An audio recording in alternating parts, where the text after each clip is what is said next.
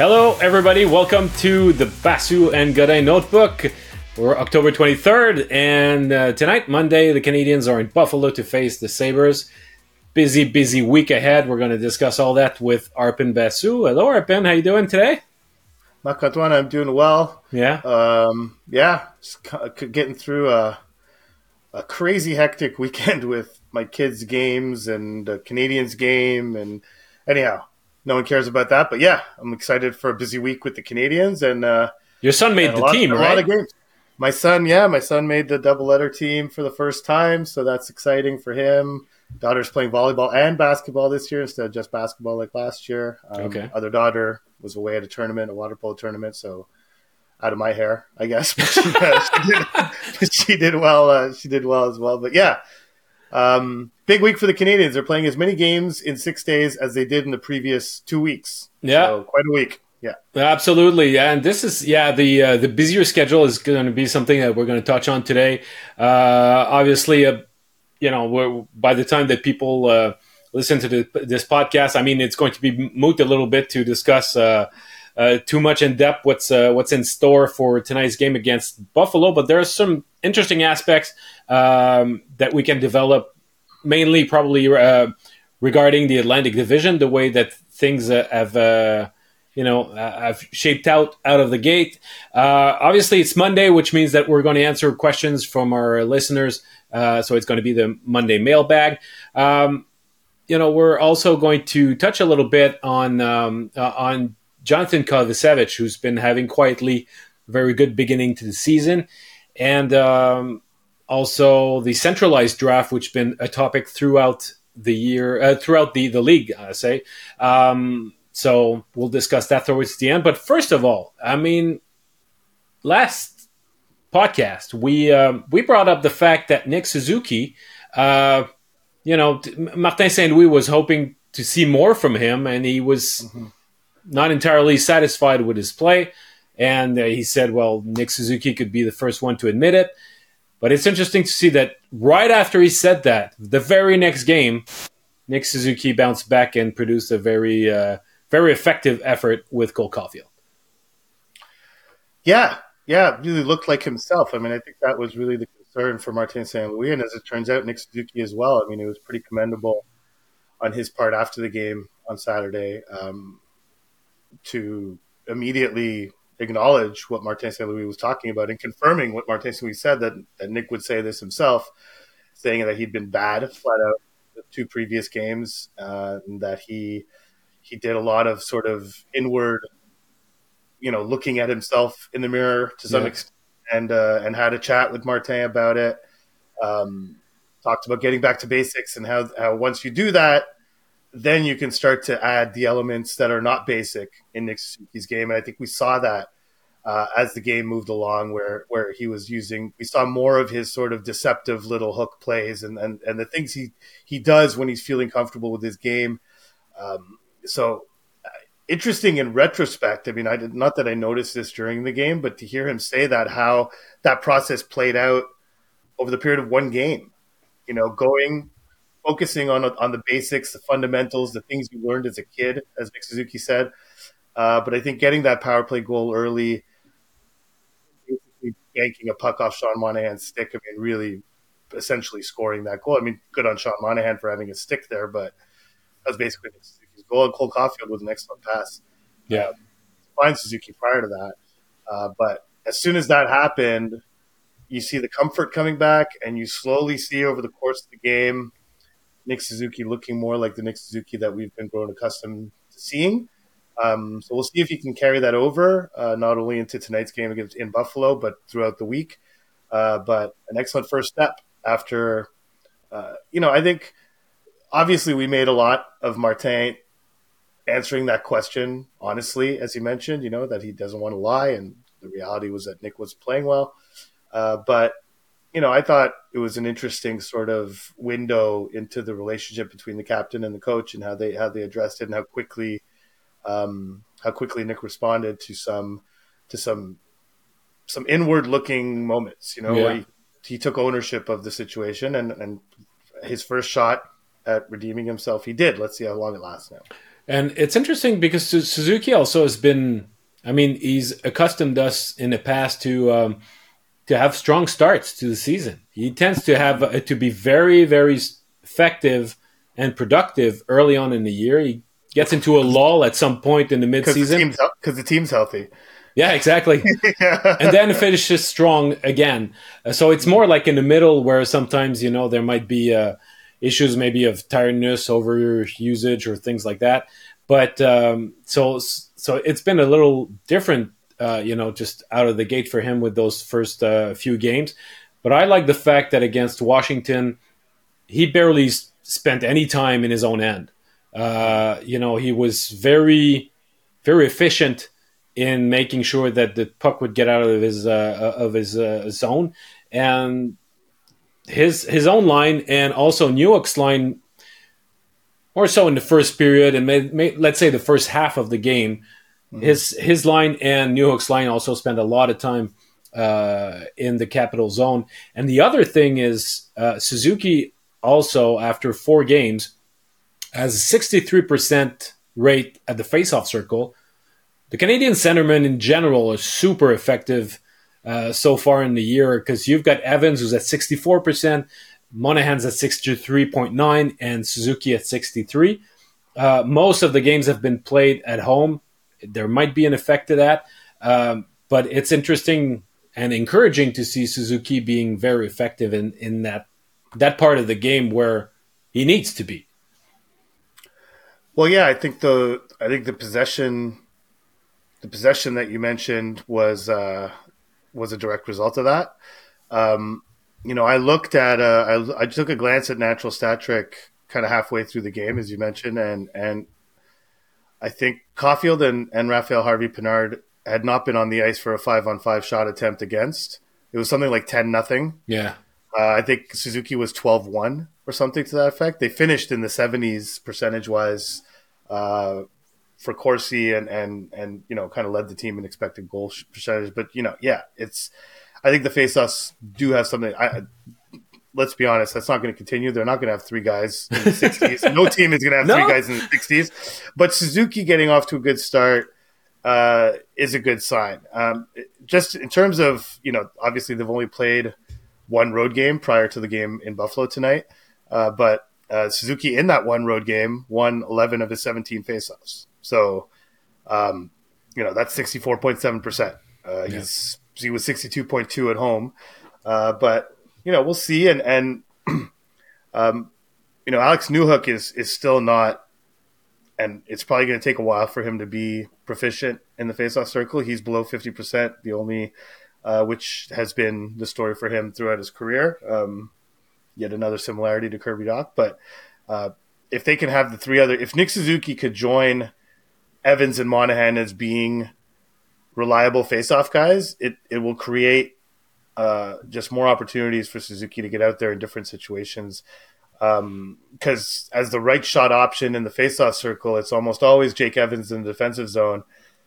But if you want Suzuki to be able to change the momentum in a game, if you find yourself that you have been playing a lot in the defensive zone, it would be nice for Marty to have the confidence to send him out for a right side D zone draw, and do that for him. Yeah. And so instead of having to default to Evans all the time. So the Canadians, we said he can be better. He was against Washington. Let's see if it carries over against Buffalo. The Canadians are facing the Sabres tonight on Monday. And it's funny because we both perceive the Sabres to be the most promising rebuilding team in the Atlantic, even more so than Detroit or Ottawa. But it's Detroit and Ottawa that really have had the strongest start. The Sabres have not... Detroit especially, yeah. Especially Detroit, yeah, absolutely, with obviously Alex DeBrincat being absolutely on a tear right now. Tage Thompson, who's the best... goal scorer on the Sabres, has been quiet so far. So has been Alex Tuck. But what do you make of this? I mean, is it something that you think is going to last? Because the Canadians are really in a long-term fight against those 3 teams to reverse the order in the standings that's been so much of the same for so many years. But now Mhm. those teams are climbing their way back. Do you think that the Canadians are closing the gap on those three teams? And do you think that the Sabres' woes will continue for very long? No, I don't. I don't think they'll continue for very long. I mean, listen, it's early. I know that you can't ease your way into the season anymore, especially if you have playoff aspirations like the Sabres do. So, if I'm in the Buffalo front office or coaching staff, I'm concerned that you're getting Mm-hmm. off to a slow start. But, I mean, Devon Levi, who's not going to play against the Canadians, is kind of banged up. They'll get Eric Comrie, who's had one start so far this season, did well, stopped 24 25 shots. But Levi's 1-3 and 3.26 goals against, 892 save percentage. It's this was the concern for the Buffalo Sabres because outside of goaltending, you would think they have a pretty impressive young up and coming team. The fact that they've only scored 12 goals through 5 games is another concern. But that I would imagine that's going to regulate itself. Yeah. It's will they get the goaltending when it matters? Will they get the goaltending when that scoring boost comes? But in terms of the Canadians catching up, I mean, I just don't think the Sabres have so many pieces in place. Listen, prior to the season, locking up Rasmus Dahlin long term, locking up Owen Yeah. Power long term. I mean, it's Tage Thompson's on a long term deal. Took a real risk on him, and it's already paid off. Uh, they have Dylan a Cousins lot. has come into his own too. Dylan Cousins as well, who somehow got paid less than Cole Caulfield. So good for him. Good for Cole. I mean, but it's they do have a lot of the pieces, just like Ottawa has a lot of their pieces locked up long term. And you look at the Canadians, and they basically have Suzuki and Caulfield locked up long term. Obviously, Doc and Newhook are on pretty team friendly deals, assuming they kind of hit their ceiling. And Doc, we're gonna have to wait till next year to see it. But you look at Ottawa, you look at Buffalo. Detroit's hot start notwithstanding, I don't put them in the same category just because they don't seem to have the same number of core pieces on the team, No. and not only on the team but locked up long term. And the Canadians definitely don't have that. So no matter what happens in the game, the division outlook for the Canadians still looks very murky, and I don't. I'm not quite sure. Well, I think we discussed. I mean, the Canadians sort of banking on building a really stout, big, mobile, modern defense core with a lot of the prospects that they have, and they don't even need all of them to hit. Like that's the beauty of having so many is that all of them won't hit, but they have so many of them that if they allow things to play out, they should be able to get a group of 6 defensemen within 2 or 3 years Yeah. that rivals perhaps some of the best defense cores in the NHL from top to bottom. So that will require some development. That will require some time. But when you look at the firepower up front, I mean, Tage Thompson, Dylan Cousins, even Jeff Skinner, who's become, sort of rediscovered himself as an effective player for them. Alex Tuck, as you mentioned, uh, the list goes on. And they'll have Zach, Quinn Peterka, who are like very good young players too. yeah, and Zach Benson, who's Oh, who's made the team at yeah. this age and is looking really good. I think he's out as well on Monday. He's banged up as well. Peyton Krebs is a good two-way option. I mean, it's just a long list of really promising players. I didn't even mention Matt Savoy, who I think was just sent down to the AHL on a conditioning stint. Yes, he was. But he was on season opening IR. So it's really a long list. Yuri Kulich we haven't mentioned. Noah Osland we haven't mentioned. Isaac Rosian. I mean, it's just like it goes on with this team. So they're in a position, but those are all forwards that we mentioned. They have their two core D.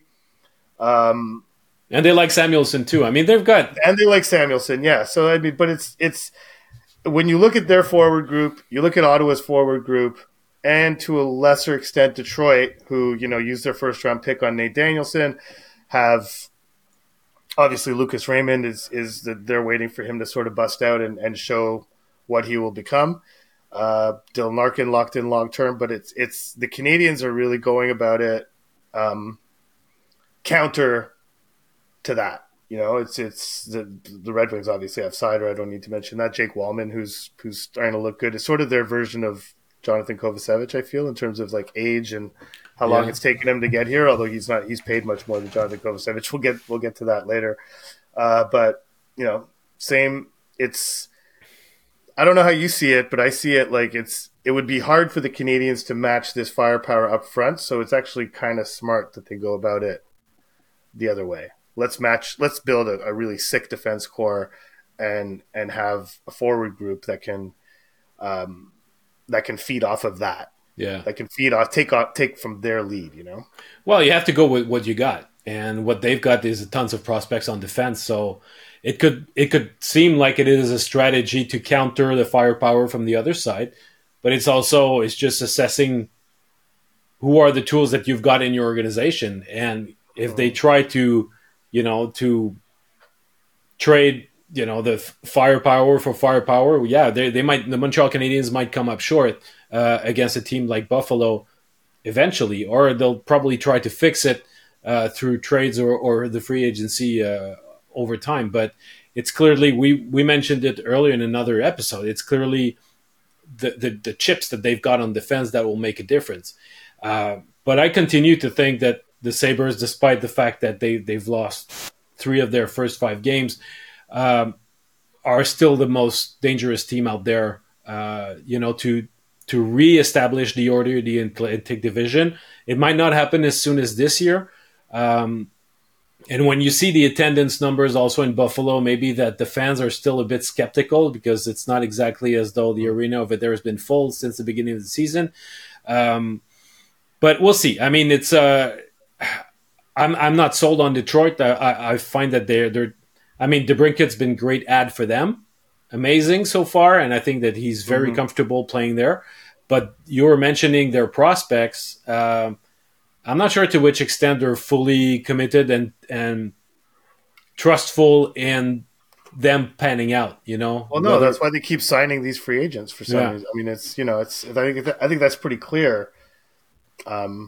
Definitely, Sebastian Cossa, maybe. Who knows? But again, I mean, goalies are so hard to project, and he's got lots of tools. Could be their goalie of the future. Simon Edvinsson, I think, has taken a little longer than maybe they had hoped or anticipated. I thought he'd be on their roster this year, but they signed other guys. Yeah.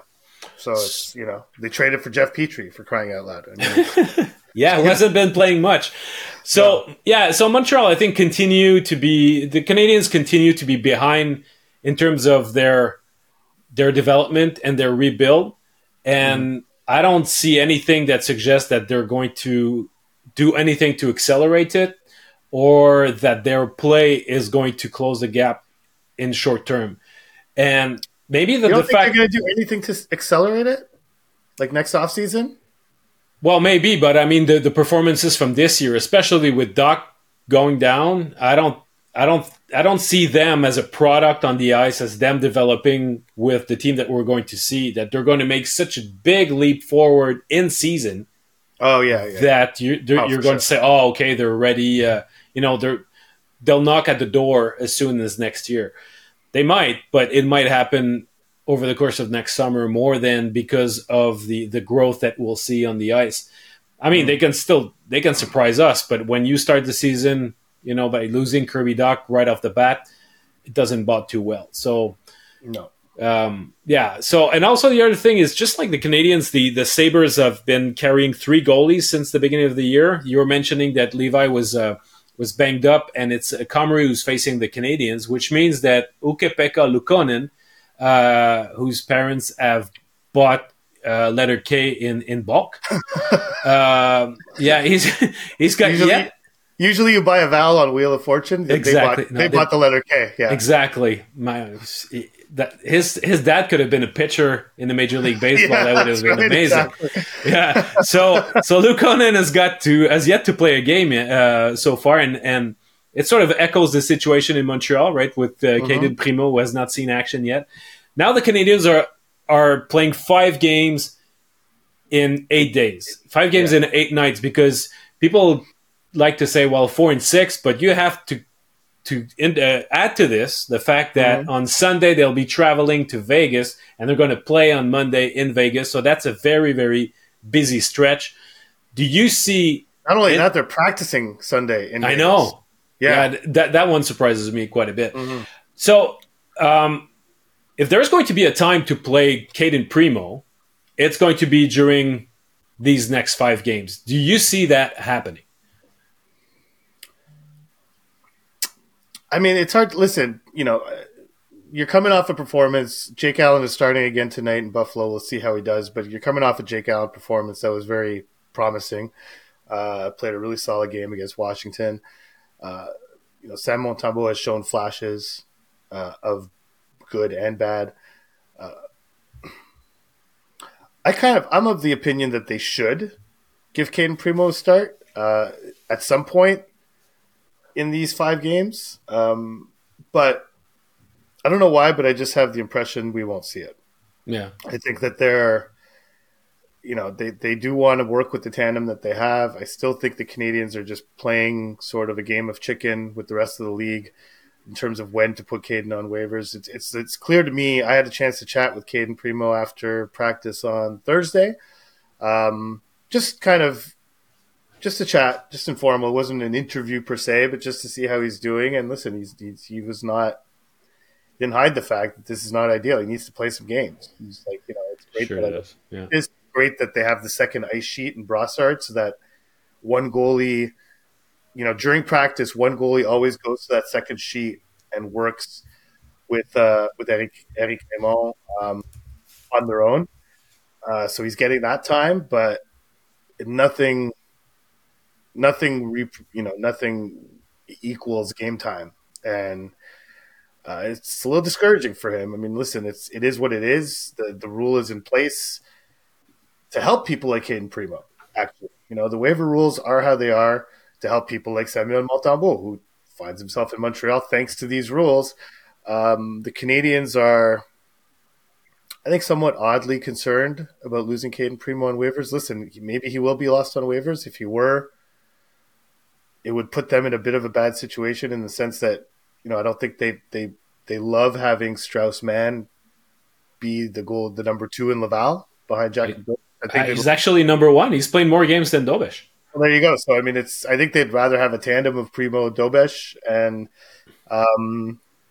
it's just that I understand why this has gone on as long as it has, and it's not as if the Canadians are the only one. As you mentioned, Philly is carrying a third goalie, Detroit is carrying a third goalie, Buffalo is carrying a third goalie. The only one of the 5 teams that opened the season carrying 3 goalies who's alleviated the situation are the LA Kings, who got Big Save Dave Rittich through waivers on October 11th. It just, it strikes me that you look around the league, which I did, and you look at all the backup goalies. I don't know how you can rationally look at all of them and say, well, Caden Primo is a better option than this guy. I mean, there's a handful that maybe you could make that argument, but it's not as if Caden Primo's lit the league on fire. No. But, okay, well, let's take a team like the Edmonton Oilers, for example, who've been struggling between the pipes, who don't have any money against the cap, well, especially now with Connor McDavid being out. I mean, they can't even recall a guy. I think they'll have to do with the roster that they've got. But let's say with McDavid back, don't you think that it could be a good option for them to manage a way to have 3 goalies and themselves, just like those other teams, and give a shot to a younger goalie who might end up producing better results than Jack Campbell? And you just give it a shot with 3 goalies for a while and see who between those 3 will emerge and be the guy. Is that third goalie Caden Primo? I mean, your theory is not bad. Like, yeah, maybe that could be a solution to the current situation with their goalies underperforming. But if I'm Ken Holland, do I tell myself like, oh, maybe Caden Primo can steal the job from this big ticket free agent I signed a year ago and a guy who was up for Rookie of the Year last year? I mean, it just doesn't seem plausible to me. It's like I can't imagine. Like, again, that strategy makes sense, but Caden Primo's not the guy to execute that strategy. He's just not. It's just so I don't know. I mean, listen. The Canadiens are convinced, and they clearly know more than you and I know combined about what goes on in the league and whatnot. But I do think, and maybe it's not now necessarily, but I think once they get through this stretch of 5 games and 8 nights. And even maybe once they get back from that road trip, I mean, they'll play in Arizona. Maybe that would be an opportunity to get Primo a game. Then they play in St. Louis. Maybe that would be an opportunity to get Primo a game. But once they get back from that trip, I think this situation needs to resolve itself one way or the other. And maybe other pieces will move around the league that would allow themselves to get out of the situation. But the other thing is that the longer they wait, an injury can pop up. Like, it can make it harder to get Primo through waivers the longer you wait. But the waiver is not the only thing, though. If injuries happen throughout the league, then the trade becomes more likely. Yeah, that's the thing. And so, but what are you getting? Because you're mentioning Mathieu Savoie from Buffalo being on a conditioning stint. I mean, you don't have to be injured to go on a conditioning loan.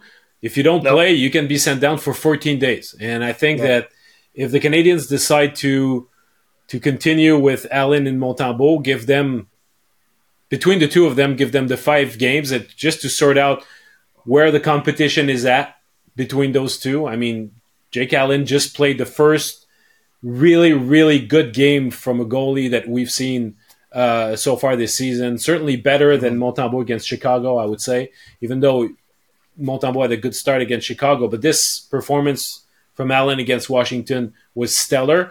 So, but there's a competition. It's yet to be determined who's going to take the bulk of the job, or at least going to be labeled the 1A to the 1B.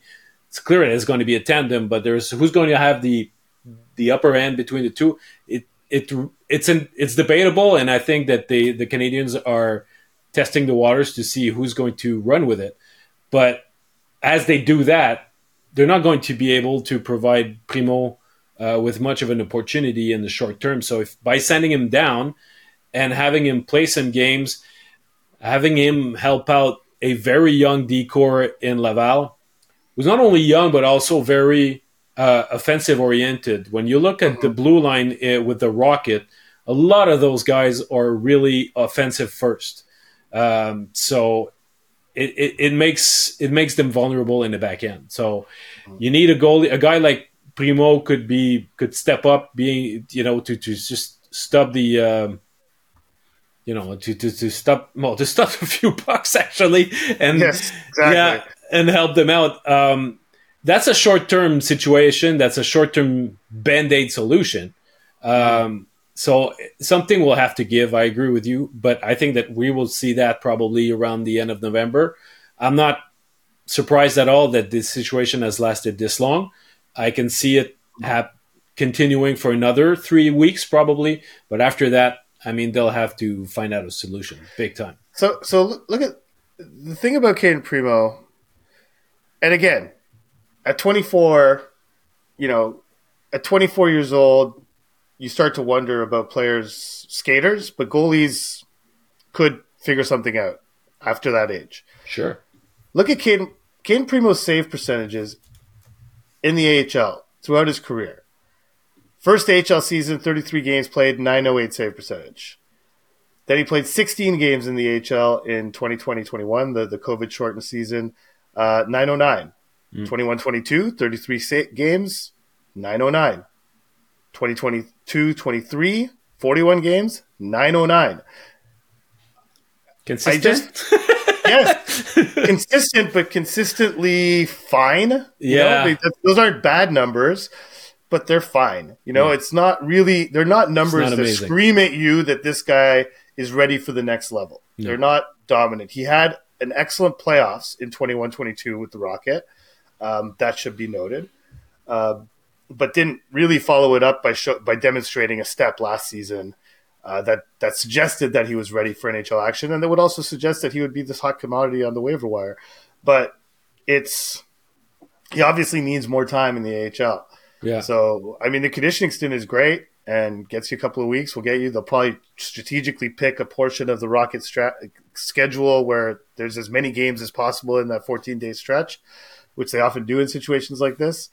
But yeah, he definitely needs to play some games, and he needs and if the Canadiens value him as much as they appear to, the longer this goes, the more his development time is being somewhat wasted. Yeah, but you were asking about goalies that are 24 and the fact that their development curve, which is not the same as for skaters. You look at Aiden Hill, who was in between the pipes for Vegas when they won the cup.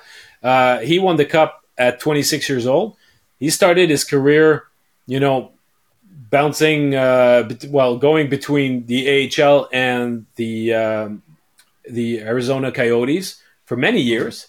I mean, he was a decent prospect for them, but he was not setting the world on fire. And eventually, he was a very affordable option to them, and they decided to move on. He ended up in San Jose, another team that was looking for options between the pipes.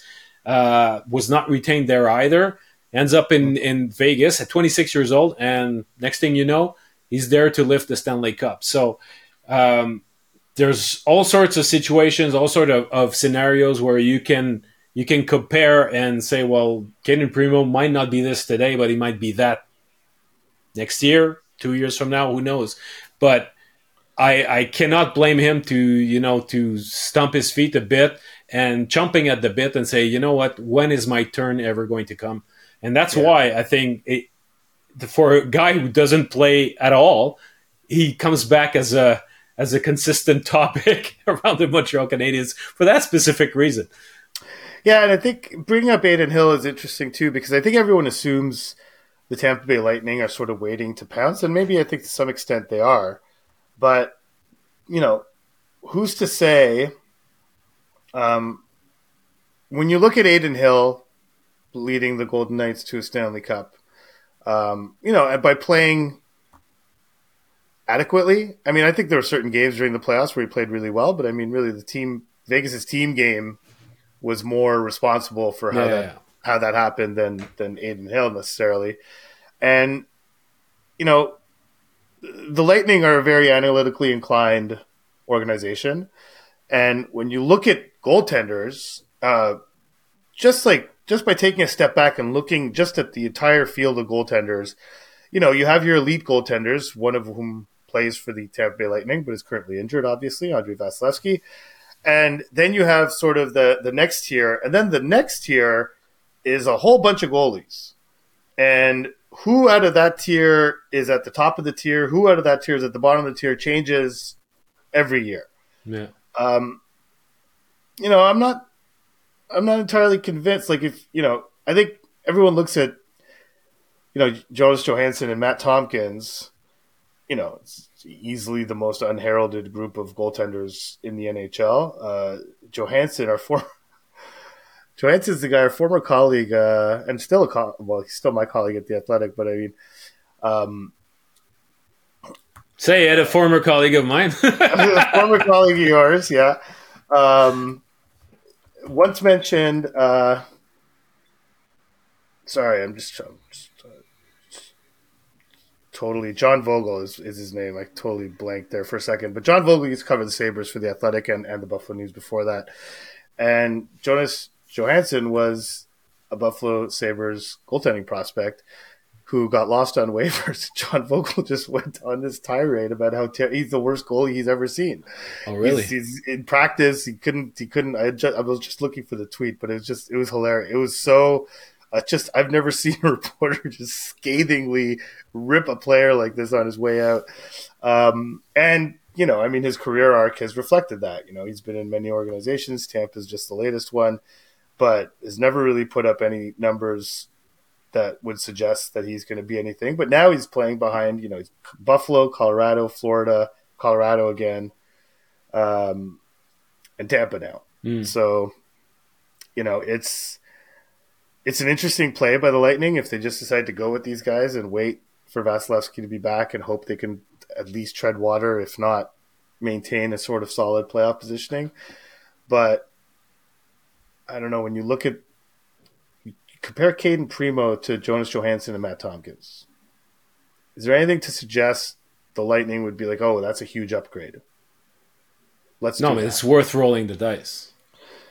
Maybe. I mean, if this isn't working out, but I mean, currently, as it stands right now, this is why I struggle to understand what the danger is, because maybe it's not Tampa, maybe there's some other team out there that the Canadians are worried about, but it just seems like the longer you wait, circumstances could change that would lead to perhaps make it more likely that he gets picked up on waivers. Yeah, but the more the situation drags on, it means that he's not going to play, he's not going to increase his value, and he's not increase the likelihood that he's going to get picked up.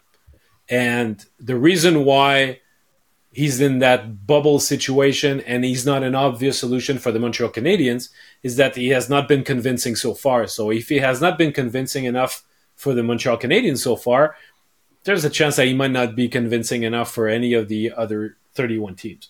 So the last thing to keep in mind is that if Caden Primo does get picked up on waivers, let's just say, which the Canadiens are clearly trying to avoid, I think the chances are pretty good he winds up back on waivers at some point. You know, if he goes and he doesn't perform as whatever team picks him up expects, they would be forced to keep him on their roster. They can't send him down to the AHL without putting him back on waivers. If the Canadiens are the only ones to put in a claim once that happens, then they could send him back to Laval without having him go through waivers again. So that would be, I guess, an ideal scenario. But I find it unlikely. I find the unlikeliest scenario in this case is Caden Primo getting picked up on waivers, going to another team, totally being lights out, and staying on that team the rest of the season, and never being on waivers again. Mm-hmm. So, I don't know. One thing's for sure, even if they want to get out of this conundrum, they'll need a third goalie because, Jake Allen gets hurt. Next thing you know, you have... Primo. Huh? They need Caden Primo. That's it. Or they need Caden Primo or David Rittick, any form of third goalie that could help out at the NHL level, because you don't want to turn to Strassman or you don't want to turn to Jakob Dobesch. So you need a third string goalie because injuries will happen. So, all right, let's get to our mailbag because we got a lot of questions again this week. Thank you, everyone. I know this is great. A lot of interaction, a lot of engagement. We're really into how into it you guys are. So should we get started? I think we had a couple on LTIR that we want to kind of tackle first. Yeah. This one was sent to our email address by Dylan McGuire. Dylan says, I wanted to hear your thoughts on how the Canadiens could use the LTIR space they'll get from Doc's injury. It's not a ton, but could they get another pick for a player like Connor Garland or Mathieu Joseph and then try to flip them at the deadline, or would they only target pending UFAs? If you want to do a flip, it has to be pending UFAs because Garland and Joseph, it's interesting because those two guys are on the block. Those two guys, their contracts are problematic for their respective teams. So I understand where you come from with those two names, but they having 3 years left on their respective deals, it's just too cumbersome for the Canadiens to say, well, we're going to use our LTIR money this year, and then when Doc is in the lineup next year, we still have to have enough money on our cap to pay a Garland or a Joseph. So I don't think that if the Canadiens were to get some sort of asset to take Joseph, for example, off the Senators' hands, they would have to add a sweetener after if they want to get rid of the next 2 years of his deal. So I think it would be what's the saying with Peter? Rob Peter to pay Paul, something like that. Something like that. Yeah. So I don't think it would be a worthy movement of transactional movement.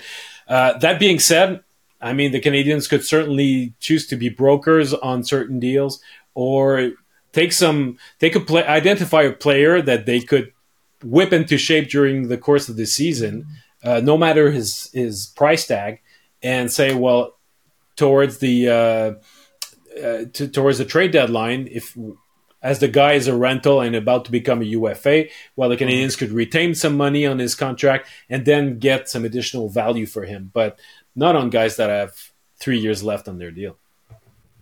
No, exactly. And I think the main benefit of all the LTIR space that the Canadians have right now, which they're going to lose 4.5 million of it when Dvorak comes back, probably around November 4th, will we just saw it. The main benefit, the Canadians calling Yolarmia back up, being able to carry him as an extra for now.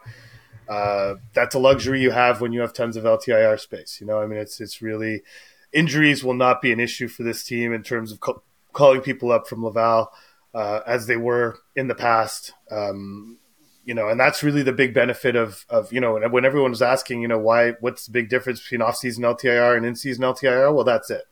Is that off-season LTIR basically locks you into a number where it's almost no flexibility.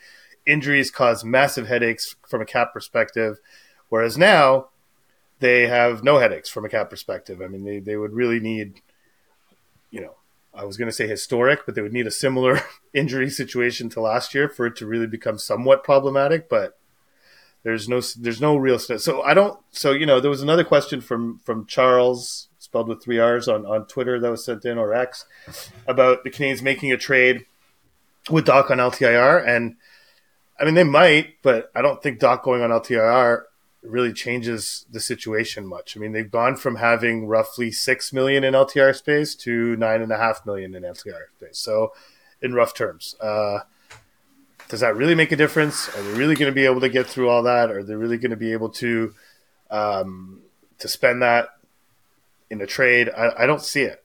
I just don't see it. But definitely brokering deals around the trade deadline becomes that much easier. Yeah. And carrying Yolarmia and not playing him becomes that much easier. So I don't anticipate anything big happening off of this, but you never know. So there's also, speaking of Doc, Karim, actually there's a couple of people that seem to make the connection between losing Doc and finishing bottom 5 in the league this year. So I'll read Karim's question and I'll ask you to have your comment on it. But so Karim says, having already lost Doc for the season and Gouli for a stretch, is anyone buying that we will finish above bottom 5? I like how we are playing, but how feasible is it to believe we will fight for a playoff spot? Doesn't seem likely, but I'm open to hope. So what do you make of that? Those are two very different bars. I mean, it's bottom 5 and making the playoffs. There's a whole bunch of stuff in between those two things. Making the playoffs, no, I don't think it's all that feasible. Listen, anything's possible, and maybe I'll have to eat those worlds. But I don't see a scenario in which the Canadians manage to move up far enough in their division and to grab a wild card spot. So I just don't see it.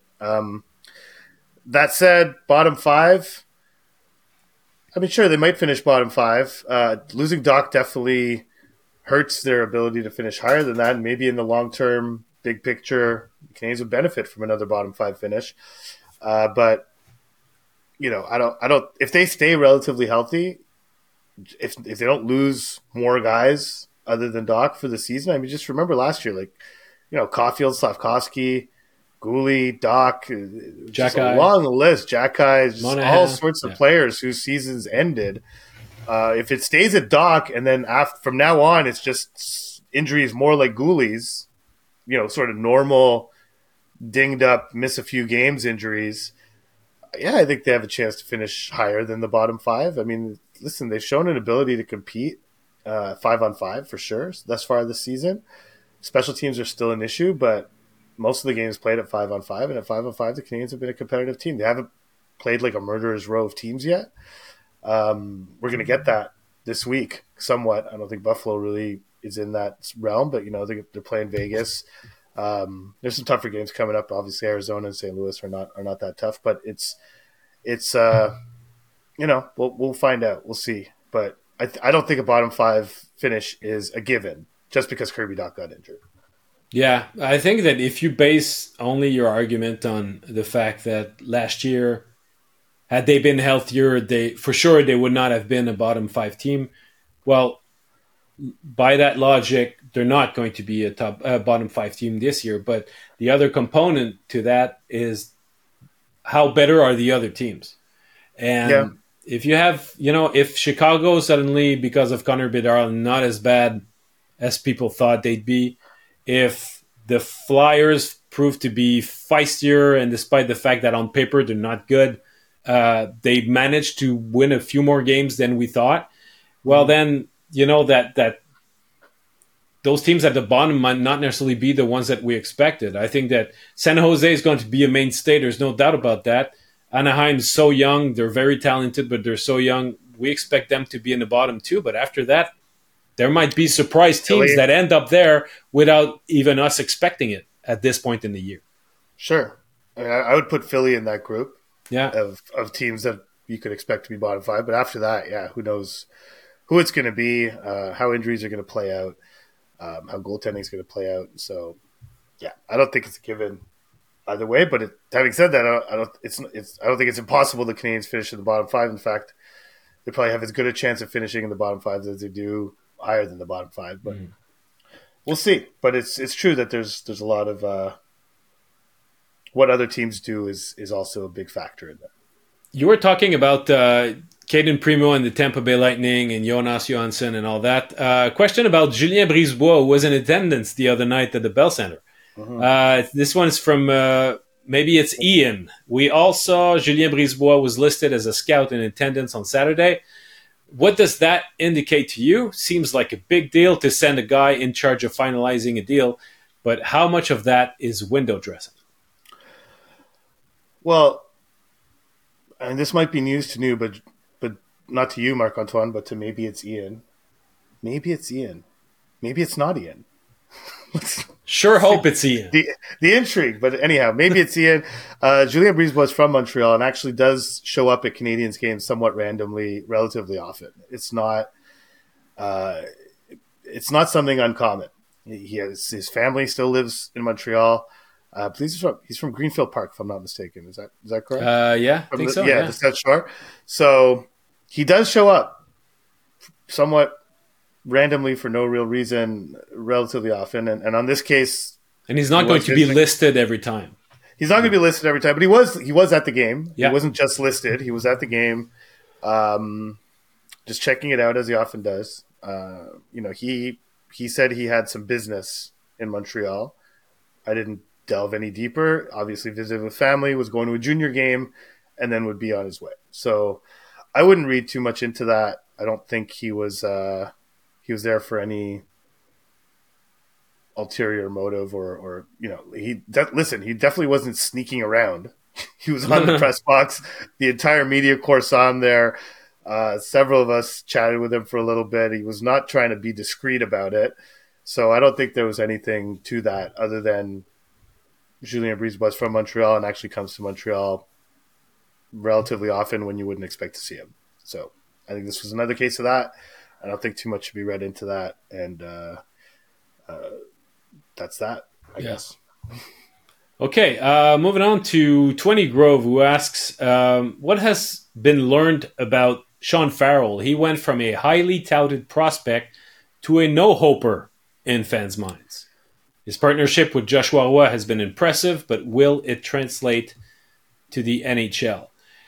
That's another wide range of things, huh? Yeah, no hoper. It's a bit harsh. Yeah. But highly touted prospect. It depends. I remember that back when he was drafted, Cole Caulfield went on social media and said to say that it was a steal by the Montreal Canadiens. His career at the college level was impressive. He was dominant there, and the fact that he played in Montreal at the end of last year was more a byproduct of the fact of how his contract would work and how he would burn, the first year of his deal.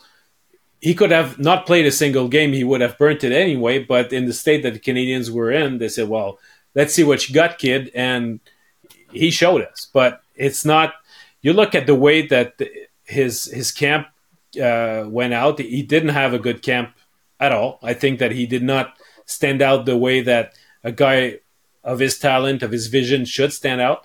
I think that he's not a guy who's particularly fast for his size, and he right now at the pro level he's really adjusting to how quickly the play closes around him. So he needs to that vision. He needs to make quicker decisions, and he needs to identify spots on the ice where he'll be able to gain some time to make those decisions. Because I think that he can be a great passer. He can be very creative, but because he doesn't have that skating ability that really adds a real dimension to his game, he needs to adapt what made him successful at lower levels to the professional game. And it's not every prospect, and certainly not the majority of the prospects, that do that transition seamlessly. And that's why we see him in the American League now and probably next year too. So is he? I'm not even sure if he's a surefire to make the NHL on a regular basis. He's got the talent to do it, but will he find that? Will he be able to make that transition?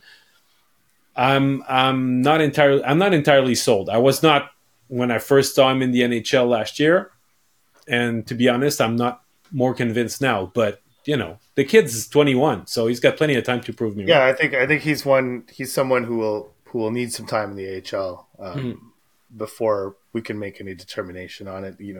I think I think the entire organization is waiting to see how he handles professional contact, playing against men, in tighter quarters than he's ever played under. I mean, he's excelled at the Olympics, he's excelled at the World Championships, but it's bigger ice surfaces. Anyhow, it's there's a lot to learn. I mean, I think the question was worded, what have we learned about Sean Farrell? Not enough. I think it's Yes, it's not enough that's yet. true. We need more information. Yeah, But off to a decent start. 4 points in 5 games to start a season. Good for him. I mean, we'll see. There's no rush with someone like Sean Farrell. I don't think there's any plan for him to be slotted anywhere in the Canadiens lineup on a given date. If he hits, he hits. It's a bonus. If he doesn't, I don't think it's crippling to the Canadiens' plans moving forward. I would not be entirely surprised if he became trade bait though at some point. If he Well, shows he's going to enough, have to perform. Yeah, he's going to have to that's perform. it. To If he become shows trade bait. enough Yeah. to become appealing to another team, and so that the credentials that he got, in the USHL and at the college level, along with a nifty 3-year degree in Harvard, which is not too shabby, I think that he could become some sort of trade fodder, but we'll see because I'm not sure exactly where he'll fit eventually as an undersized second line forward, the third line forward potentially. Maybe one more before we move on to our next topic, Arpin. Sure. Okay, this one from Sonny Corleone. Arpin, do you see a scenario where Suzuki could be traded? Is he absolutely untradeable? I mean, I guess anyone can be traded. He's not Never. untradeable. I don't see why the Canadians would even consider trading. He's their captain. I mean, that's the one thing about the captaincy in Montreal is that all those guys wind up leaving at some point. But I mean, Suzuki. I don't think that contract's going to necessarily age that badly. He does have a modified no trade that kicks in 26-27, where he has a 10-team no trade list for the final 4 years of his deal. So that wouldn't prevent a trade from happening. I just don't. At 7.9 almost,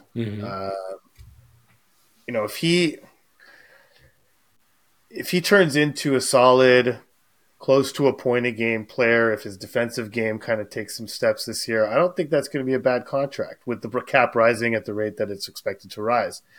So I don't see why they would trade him.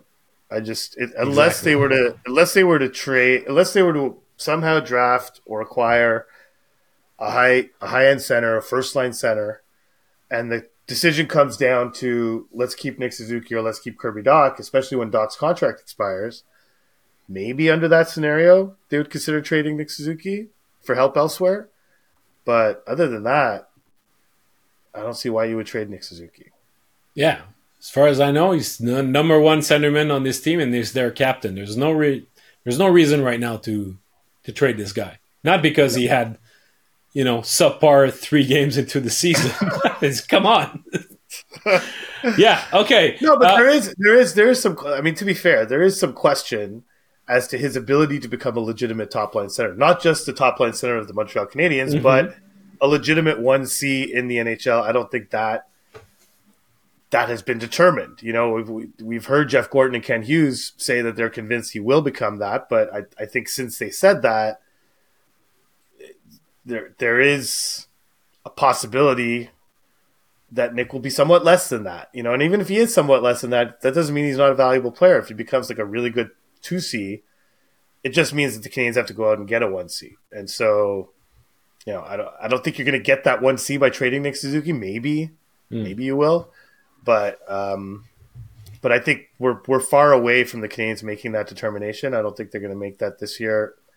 Maybe by the end of next season, if Suzuki hasn't shown an ability to be a legitimate number one center that can lead a competitive team through the playoffs, they consider it. But this is far too early for them to do that, and it's far too early for them to make the determination on Suzuki. I think this is a big year for Nick, and he's got to show that potential, or show not only that potential, he's got to show that ability to be a first year, and not just the potential. He actually has to go out and do it. So we'll see. Okay, so 2 more topics before we wrap this show today. We're running a bit longer than in the past, but it's no big deal. We're fine. Thanks for sending us your questions. You can do that at any given time by email at bassoutandgodin@gmail.com or on our Twitter account, which is just Bassou and Godin. I'll remind you also that you can listen to us to the Bassou and Godin Notebook on YouTube. Now we have our own our show page. We have also we're available also on any podcast platform, Apple's podcast, Spotify. We're now available on Google Podcasts and also on Amazon. So anywhere you get your podcast, we're there. Arpin, you wanted to touch on Jonathan Kovacevic because he's been having a very good camp, and since the beginning of the season, I mean, he's still leading the team in plus minus for whatever it's worth, but he's also been quite effective on the PK, and he's been logging on some pretty interesting minutes for a guy that we could perceive as being a number 6, number 7 defenseman. He's been holding his own as a number 4D on the second pairing so far, huh? Yeah, a constant. And, and he's a guy who Martin St. Louis goes above and beyond in terms of praise. He's really impressed his coach, the cerebral nature of him, of the person he is. He's a very interesting guy to talk to, but it also applies to how he perceives his own way of playing. And Marty had, I thought, what was an interesting sort of observation on him was that he said, Covey, I had asked him, this was after the Gouli injury, and I'd asked him to what extent he thinks losing Gouli will impact Jonathan Kovacevic's play, because they had obviously been paired together on the second pair up until Gouli's injury. And, Marty was like, no, I don't think nothing's going to happen there. Covey is Covey no matter what, no matter who he plays with. I think he understands who he is, but that's him. He knows what he has to improve on because he knows what he is. He's a very intelligent young man. He's very honest on the things he needs to improve on, but he knows what he's good at. So I don't think it really matters who we pair Covey with. I think Covey just does Covey. And that, for Marty, is a hell of a compliment. Yeah. Very intelligent young man, very honest on the things he needs to improve on. That's all things that Marty tries to instill in players and get them to realize what you need to do. And so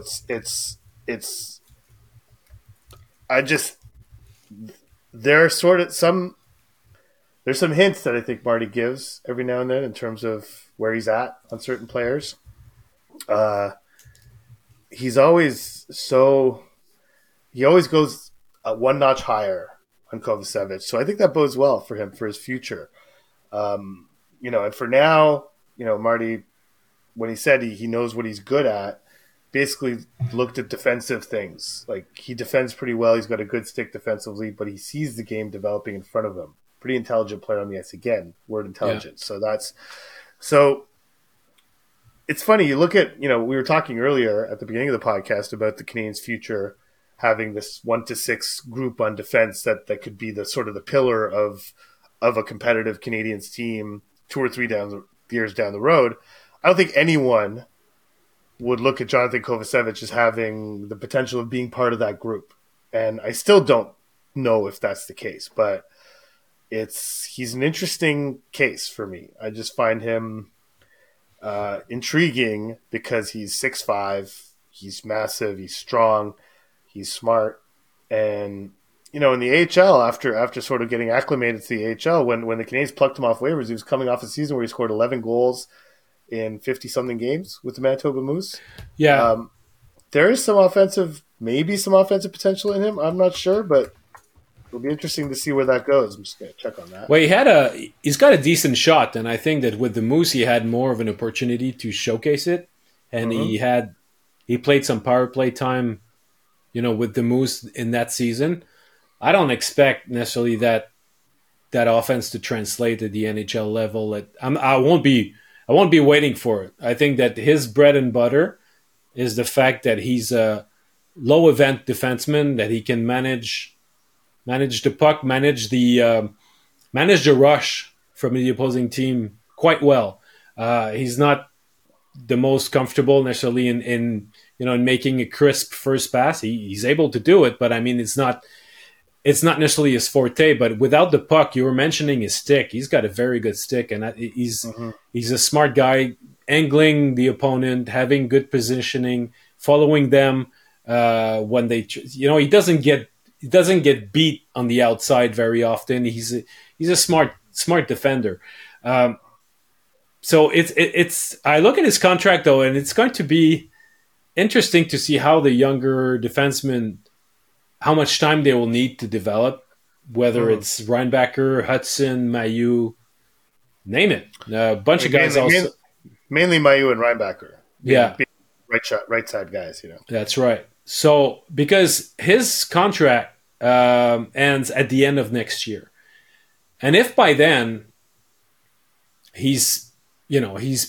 the Canadiens are in a position where they're not making the playoffs, he could be a very, very interesting addition to another team at the trade deadline next season because he would be super affordable. He would be a low maintenance guy, and he would be a guy who, with his frame and his style of play, would be useful in the playoffs, if only for depth. But if I'm pro scout for another team and I'm looking ahead, this might be someone that I would target.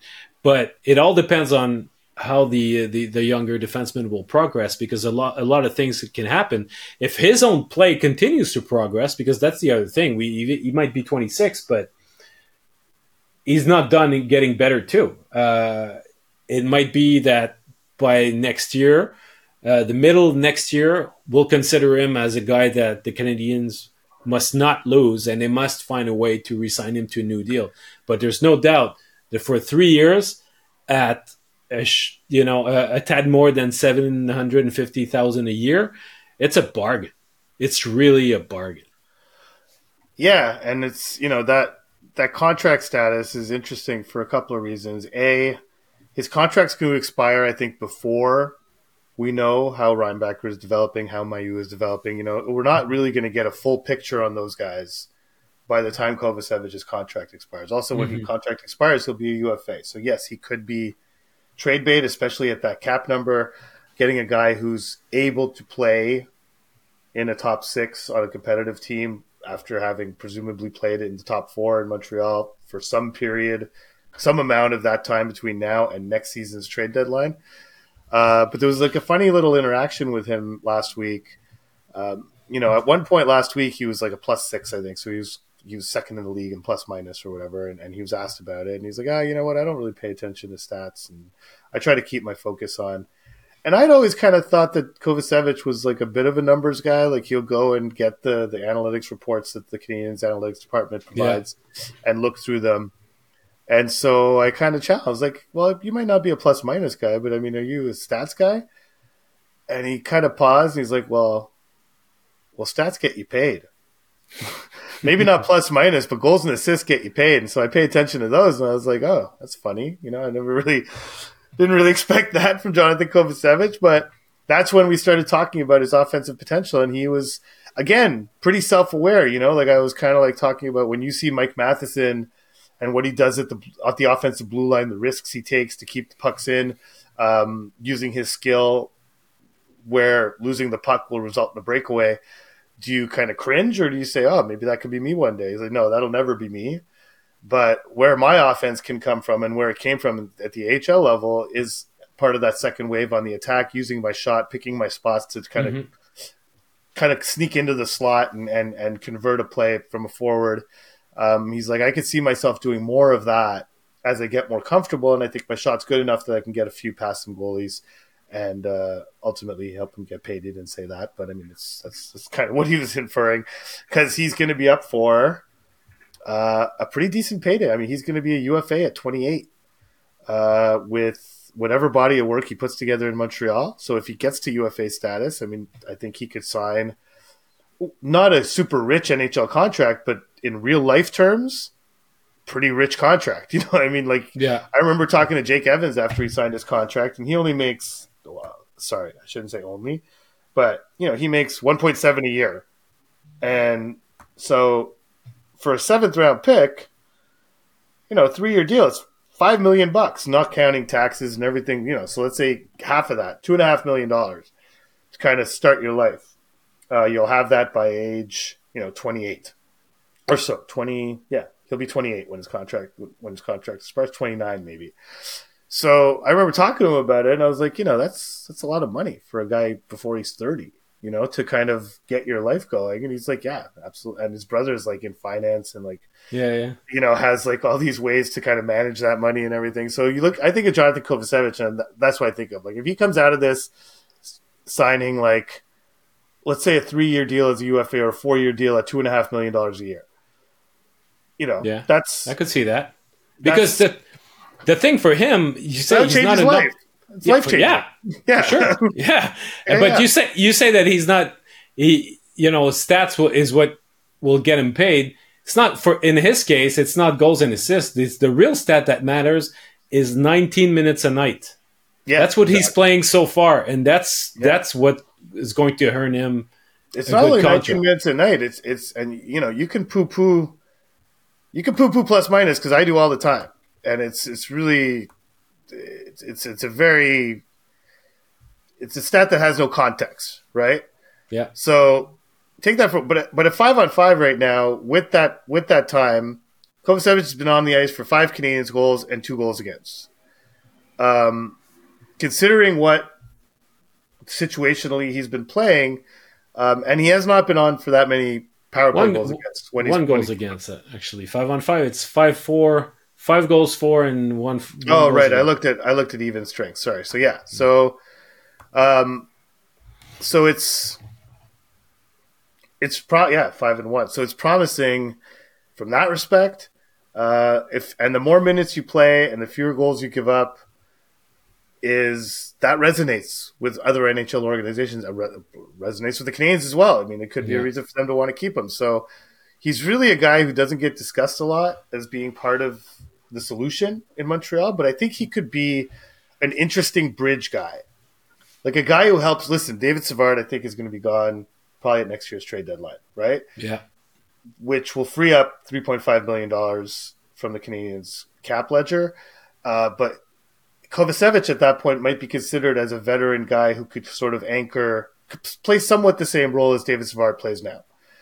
And maybe not the same way that he does, but kind of that experienced, more veteranish guy as they integrate Reinbacher, Mayu, all these maybe Engstrom at that point. I mean, who knows? Like, I mean, Hudson. It's a lot of young defense we're going to come.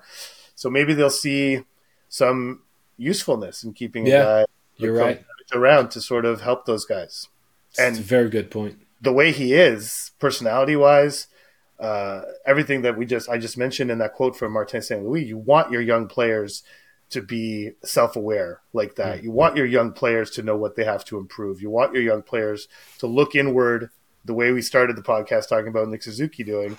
You want that. So maybe they'll see him as part of the solution, and maybe we should be considering him as a possibility to be more than just a great waiver pickup and a good story. Yeah. Yeah, that's good. Sign him. Sign the guy right now. Hey, throughout the league, you will have great trade value at next year's trade deadline too. So that's definitely worth considering at his cap hit. Yeah. Okay, so throughout the league these last few days, there's been a lot of discussion around decentralizing the draft, which means that teams would not bring all of their staff, all of their management to the city where the draft is held, and it would not have to be an NHL city necessarily because it would be in a much smaller venue. But basically, the war rooms, every team would have their war room, probably in their own city, and the prospects would be invited to the same place. There would be one represented from each team that would be there to basically to connect and greet the players that they pick. Well, basically to go on TV. Exactly. Yeah. So it would dramatically change the way the event is presented and the sort of TV show that it becomes. I would be surprised if that representative was a player. Yeah. It would probably be a player on the current edition of the team, because anyone who's of any importance in a front office would have to be in that war room, you would think. You would think. Exactly. Yeah. So this was brought up at the last Board of Governors meeting. Some teams expressed an interest in having that formula changed, so much so that Gary Bettman sent out a memo to consult all 32 teams. Teams have to answer by tomorrow afternoon as to whether they're willing or they see favorably a change in the format and decentralize the draft. Most likely as soon as 2025, or are they more in favor of a status quo? The Canadians have yet, as we record this podcast, have yet to send their answer. It's been described as a 11th hour discussion because there's a lot of pros and cons to each. But for sure, I think that there's an understanding among the Canadians that the scouts would prefer to be on site because it's sort of a reward for the work that they've done throughout the year. There's a coaches convention that's being held in the draft city every year, and that's something that coaches like to attend. And also, I know that discussing with other people that sometimes GMs like to be where everybody is because then you can line up meetings with other GMs, with agents, and sort of turn this into a big powwow and line them up like an assembly line, one after the other, which makes business it's a great opportunity. It's a great opportunity for tampering, basically. Tampering. Tampering's not allowed. It doesn't exist. It's a perfect tampering venue for sure. Just ahead of free agency, so no doubt about it. So there's a lot of pros to keeping things the way they are. How do you see this playing out? I mean, I don't know. I don't know how it's going to play out. It sounds very. It sounds very like the way you just described it is, I think, how most of the league is looking at it. There are pros, there are cons. The cost can be astronomical. Listen, it's the draft was just in Nashville. Hotel prices in Nashville are never good. So think of bringing 50 people to Nashville. That's 50 hotel rooms times they're there for about a week or 5-6 days or so. They're well ahead of the draft. So that's all. But it's Yeah, but the 50 people from that organization, they don't live in the city where the team plays. So even if they have their war room in their own Yeah, city, but the they hotel would still have prices, to. but the hotel prices in your own city will not be inflated because of a massive event and a massive influx of people coming congregating on one city. Hmm. So there is a certain cost element or certain cost savings if you do it in your own city. I just think I don't know. I find it. I haven't gotten a good sense from fans. I know the fans in the building. The vibe in the building would change. It would be less. It would be less of an entertaining live Oh event yeah, yeah, if it was done in a decentralized way. Even though the NFL draft is decentralized and it is a massive event, public flocks to it. But that's the NFL. That's different. The NBA is a decentralized event largely. Fans go to that as well. So maybe NHL fans would still go to, especially if they put on a decent show. Um, Selfishly, it's cool having all the GMs there. I don't know if anyone knows how the media cover the draft, but there's a draft floor. Then there's this kind of this grandstand or what we call the riser, the media riser, where all the media sit. And then there's this metal rail that separates the two. And basically, you can hang out on that rail all day or all night or whatever, and sort of pick GMs off as they're walking by and like get all yeah. these interviews. So for the media, it's amazing. But to the average fan, does it really make that big of a difference, whether one way or the other? I'm not sure. I don't know. I don't. I think maybe the television product could be even better in a decentralized way. I'm not sure how fans would feel about it. I just know how I feel about it, and I wouldn't like it. I want No, the well, status quo. Yeah. we saw during the pandemic how it would look, and it was not exciting. It was not very exciting. I think that there are improvements that can be done into the protocol of the whole event. The Mm-hmm. parades of people going on the stage and the big picture and all that. It can be tighter and Yeah. it can be improved. You could find a way to squeeze the first two rounds in the same I same was just evening. about to say I would like to tighten it up and add value to being a second round pick and Yeah, give the second round picks that same feeling and not feeling like they're a failure just because they didn't get picked in the first round. I mean, you have to draw the line somewhere, but still, getting picked. The difference between the 32nd and 33rd pick is not as drastic as it seems, based on the pomp and circumstance of that pick being made. yeah. So it'll be an interesting vote because it's a discussion that came out a little bit out of nowhere. I was not expecting that, but all of a sudden it becomes like a front burner issue. At the league Well, they level. still haven't. They still haven't booked a venue in Vegas for the I know, draft. I And I know. think maybe it's partly because of this, because of the possibility of this happening. Like if as rumored they would hold the draft in the Sphere, well, they can only do that in a decentralized draft. They can't do that. I don't think No, they can build. because I don't think they can build a draft floor in the Sphere. It wouldn't yeah, really I'll work. tell you more about it next week when I visit it. So, all Oh, right. So anyway, we'll see with the. So I wish I had more of a clear cut answer from the Canadians, but they're not. They were not sure exactly on which side of the fence they would go. but I think that's probably the case in a lot of NHL organizations right now. That Yeah, internally, there's going to be different people with different priorities that are going to want their priorities to be prioritized. Sorry for you saying the word priorities a lot, but it's I think ultimately the owner probably has the biggest say, the guy who foots the bill for everyone going to the draft. Um, but yeah, I think the pros and cons, the list of pros and cons is pretty well even on both hmm, sides. So I think the way the Canadians are looking at it, not having a clear decision, less than a day before they have to submit one, is probably pretty telling for what most of the NHL teams are going through at this point. right.